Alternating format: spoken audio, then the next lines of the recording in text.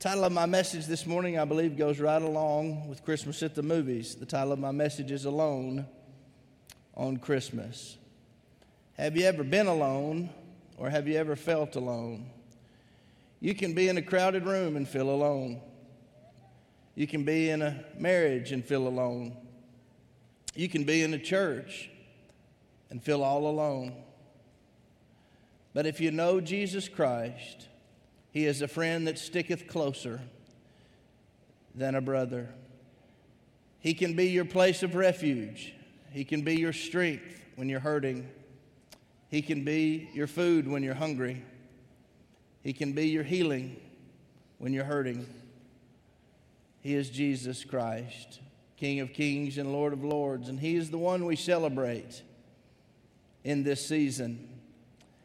I want to talk to you about some things to remember when you're all alone. You know, the Christmas season, more suicides occur during the holiday season than any other season throughout the year. And we must remember during our festivities and our shopping sprees for our children that some people don't have children anymore. Some people don't have mom and dad anymore, grandma and grandpa. Some people are experiencing loss, devastation. Some are spending their Christmases in ICU or CCU. And we need to understand, yes, there is a time to dance, and there's a time to mourn, and there's a time to weep, and there's a time to celebrate. But we must always understand our mission. And that is that every person would know Jesus Christ and be comforted by Him in all seasons. My text this morning is Matthew chapter 2. It starts off talking about the wise men and how they came to worship a king, how Herod plotted a plan to kill this young child. They brought gold, which represents wealth, frankincense, which represents worship, and myrrh, which represents work. And they bowed down in front of this child, and they worshiped Him as King of Kings. In verse 13 of chapter 2, it says, when they had gone, an angel of the Lord appeared to Joseph, the father of Jesus, in a dream. Get up, he said, and take the child and his mother and escape to Egypt. Stay there until I tell you, for Herod is going to search for the child to kill him. You must understand, whenever God puts a dream inside of you, there will always be a Herod, a Haman, or a hijacker to kill that dream and to kill your purpose. The final sting of the enemy on this sin-cursed earth is the sting of death. He's been defeated. But in this atmosphere, that's his final blow to mankind. But it's a losing attempt because Jesus Christ got up out of the grave, took the keys of death, and because of Christ, we can walk in victory. We don't have to live in fear. Our hope is in Him, and our hope is in heaven. And because of Jesus, we can live, we can serve, we can worship, and we can rejoice even during difficult times. So he got up, took the child and his mother during the night and left for Egypt, where he stayed until the death of Herod. And so was fulfilled what the Lord had said through the prophet, out of Egypt I called my son. When Herod realized that he had been outwitted by the wise men, the Magi, he was furious, and he gave orders to kill all the boys in Bethlehem and its vicinity who were 2 years old and under, in accordance with the time he had learned from the Magi. Then what was said through the prophet Jeremiah was fulfilled. A voice is heard in Ramah, weeping in great mourning, Rachel weeping for her children and refusing to be comforted, because they are no more. So what do we need to remember when we're alone?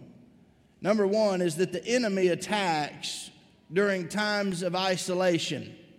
We need each other. We need relationships. We need a church.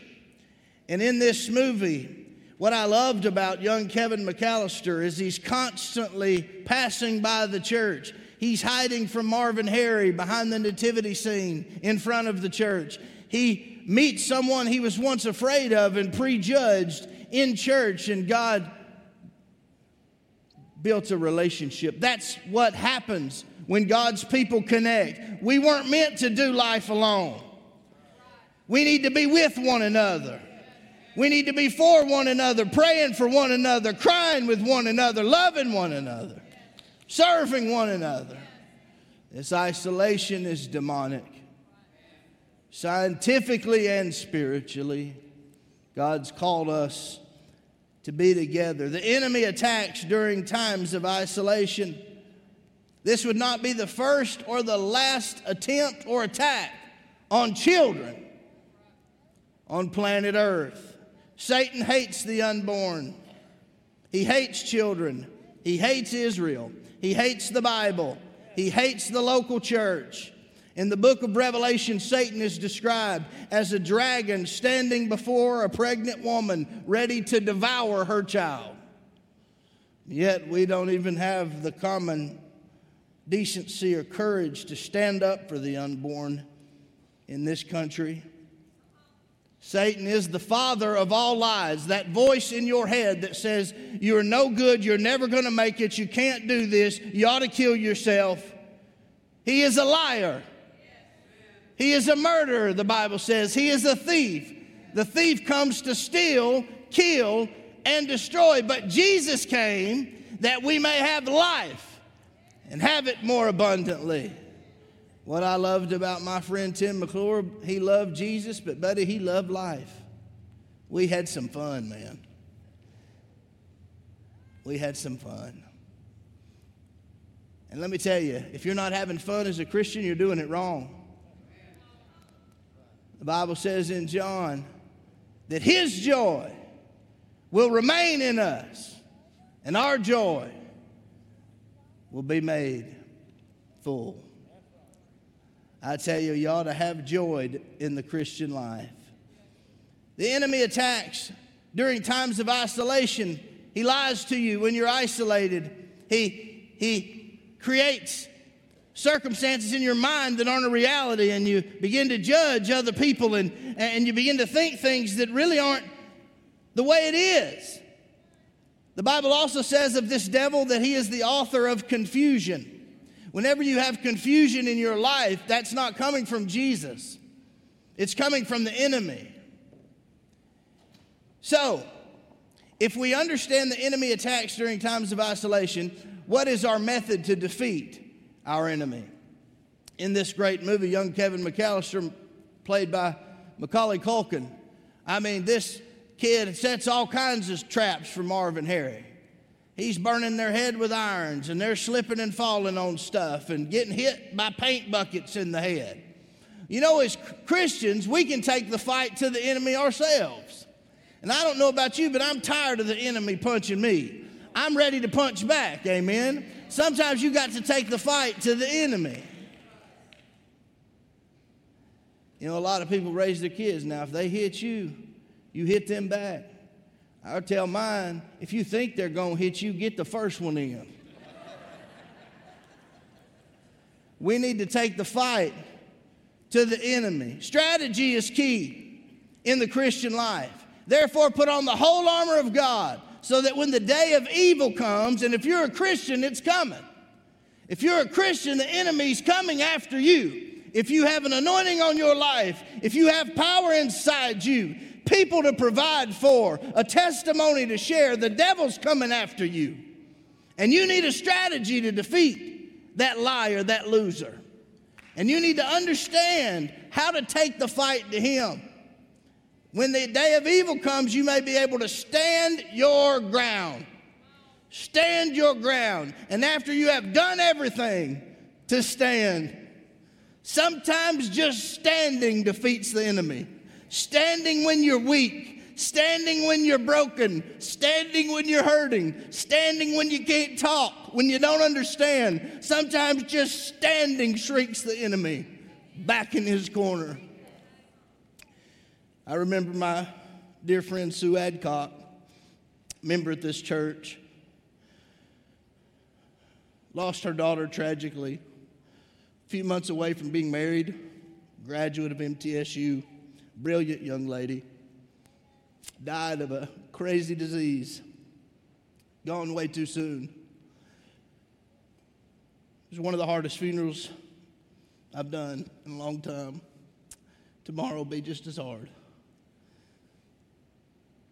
And after that season, Sue would come to church, and she'd come down the aisle, and she'd say, Ronnie, I don't want to be here, but I'm here. I'm hurting, but I'm here. I don't know if I can go on, but I'm here. When I read that verse, having done all but to stand, stand in your place of grace. Stand in your faithfulness. Stand even if you have just a little bit of faith. Stand in it. Watch what God will do with it. Having done all to stand, we need to put on our armor, the belts of truth, the breastplate of righteousness, sandals for the gospel of peace for soul winners, the shield of faith, the helmet of salvation, the sword of the Spirit, and yes, praying in the Spirit. Praying, being able to grab hold of heaven because you're so hurt you can't even pray your normal language that you speak, and something supernatural happens and takes over, shrieks the enemy back to his rightful place. Strategy is key. Survival is critical. Christians were made to survive. God put inside of every human being an ever-living, never-dying soul. And once that soul embraces the gift of Jesus Christ, it never dies. That's why death is the final sting. It's not natural. It's not normal. It hurts because we're here. But for those of us that know Christ, we will survive. And we'll do more than survive, we'll thrive. The Bible says we'll reign with him forevermore. You may have never led anything in your life, but you're going to be reigning with the King one day. The King of the Jews, the King of all kings, and the King of my heart. Surrender is not an option in the Christian life. Say that with me. Surrender is not an option. One of the key words in the book of Revelation is the word overcome. It comes from the Greek word nikeo, which means conquer. The Bible says we are more than conquerors. The Nike Corporation understood that when they branded their shoes and their clothing line. Conquer, to conquer. It's what God's called us to do. How do we conquer the enemy? Revelation chapter 12, verse 11 gives us ways we can conquer the enemy. It says we defeat him through the blood of the Lamb. Whenever the enemy comes to attack you, you claim the blood of Jesus. You take that enemy to the cross where he was defeated, where Jesus made a public spectacle of him.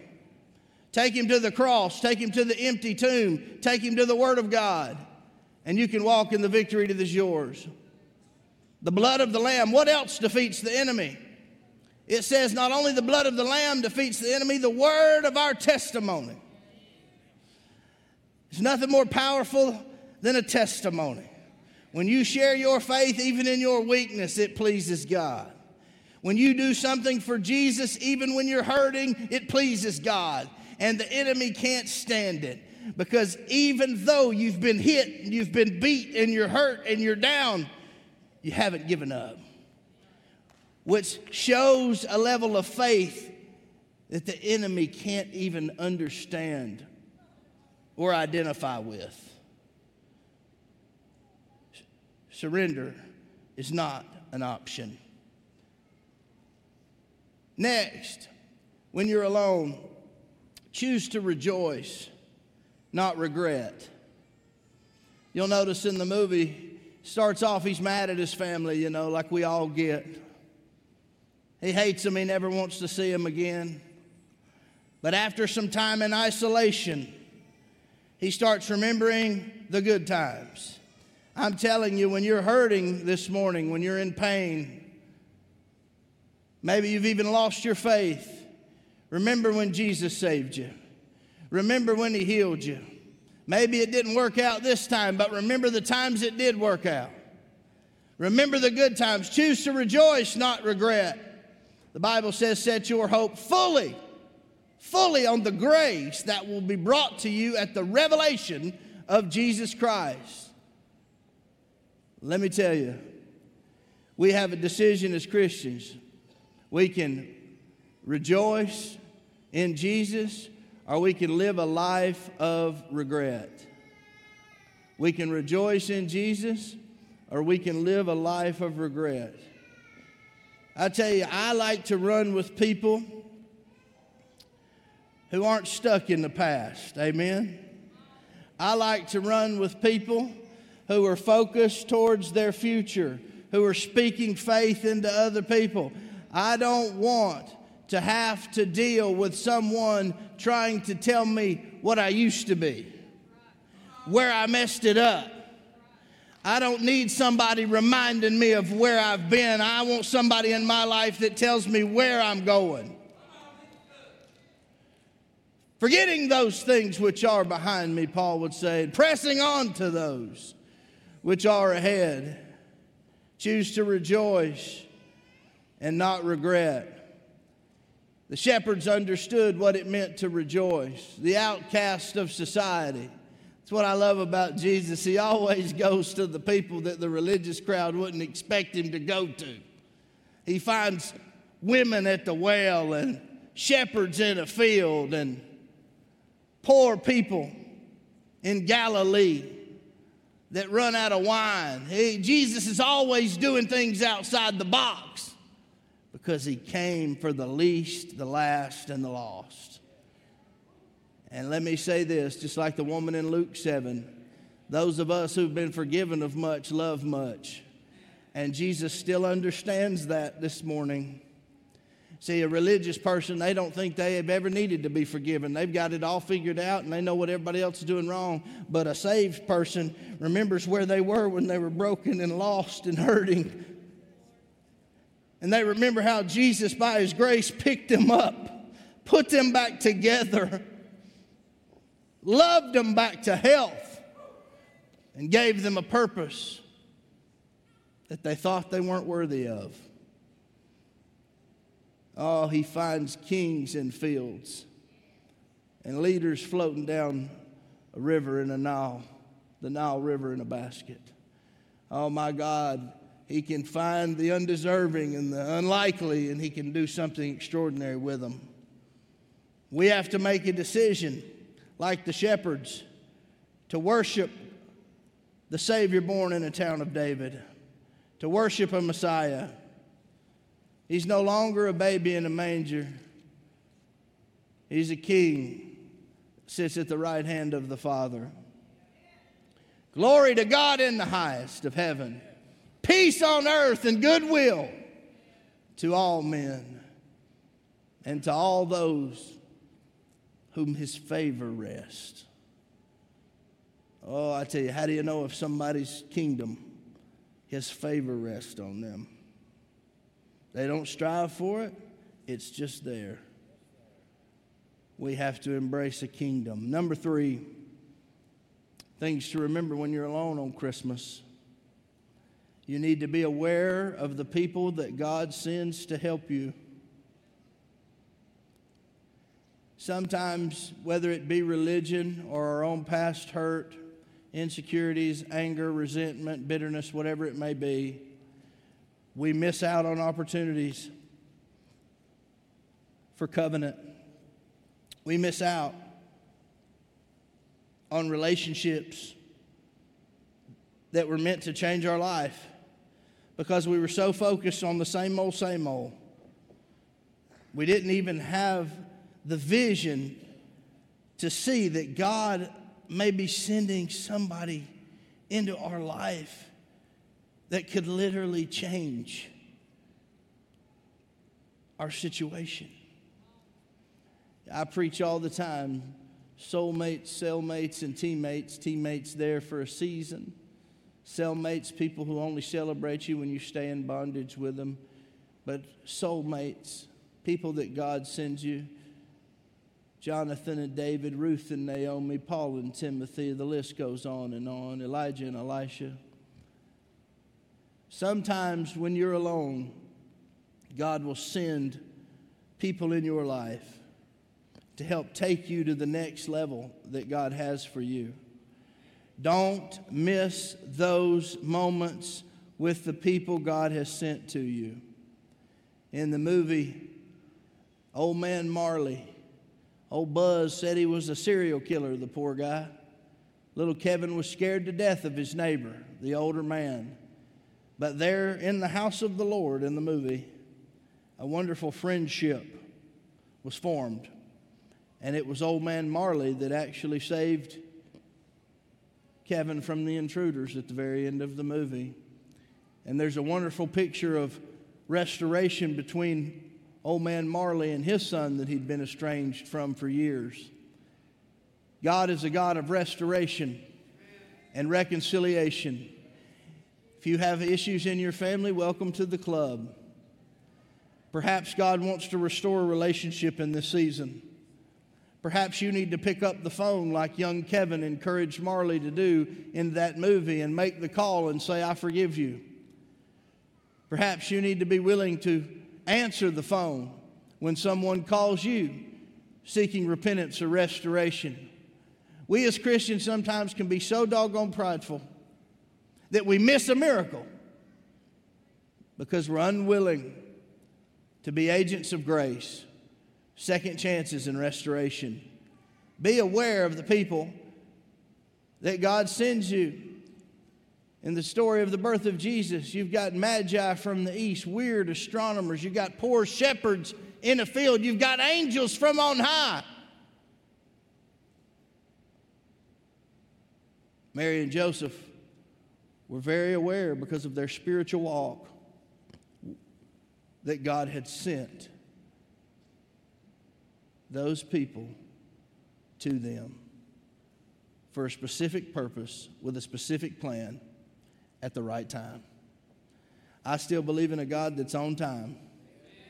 I still believe that God has people out there for you to help your dreams come true. Don't miss your moment with God. Number 4, things to remember if you're alone on Christmas. My advice to you would be to find a place of refuge. The Bible says in Psalm 46 that He is our refuge and our strength, the very present help in our time of need. The church ought to be a place of refuge, a safe place, a place where you can be mended and restored and put back together. Mary and Joseph found refuge in a stable with a manger because there was no room at the inn. But it was their place of refuge. I believe and will believe this till the day I die that everyone should be connected with a local church. I believe throughout the book of Revelation and through the New Testament, you couldn't even be saved. You weren't even considered saved if you weren't connected to a body. And I still believe that the local church, next to Jesus Christ, is our greatest hope in this nation. I believe with all of my heart that you need to be connected. Those of you watching online safely, struggling, and those of you here, not only connected, you need to be serving. Sure, a church should put you back together, but once you get put back together, you need to be a part of putting other people back together. You need to find your purpose in this place.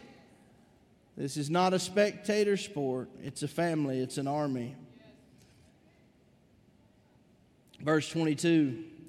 When the time came for the purification rites required by the law of Moses, Joseph and Mary took baby Jesus to Jerusalem to present him to the Lord.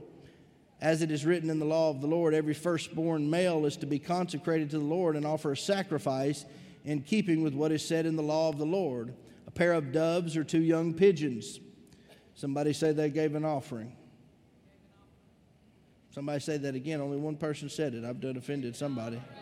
I'll preach on the offering again. I'll just go right down, just jump on that. Now there was a man in Jerusalem called Simeon who was righteous and devout. He was waiting for the consolation of Israel, and the Holy Spirit was on him. It had been revealed to him by the Holy Spirit that he would not die before he had seen the Lord's Messiah. Moved by the Spirit, he went into the temple courts.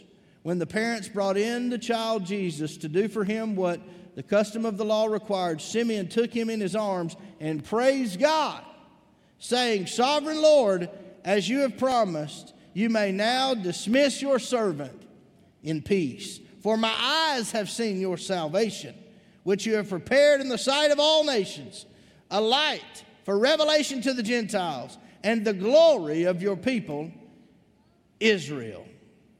I find it very interesting that although Mary had an angelic visitation from an angel that she would conceive a Savior, that she was a product of the miraculous, God was speaking to Joseph in dreams, they still found it necessary to make their way to the church, to do what the law of Moses required, and to give their offering.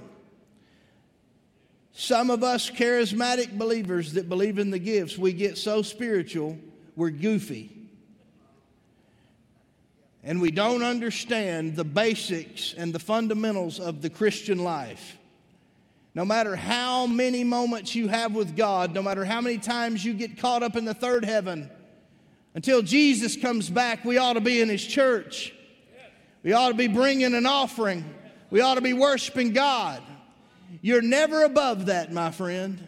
And when you think you're above the fundamental roots of Christianity, that's when you're into heresy. And you need to come back to the things of God.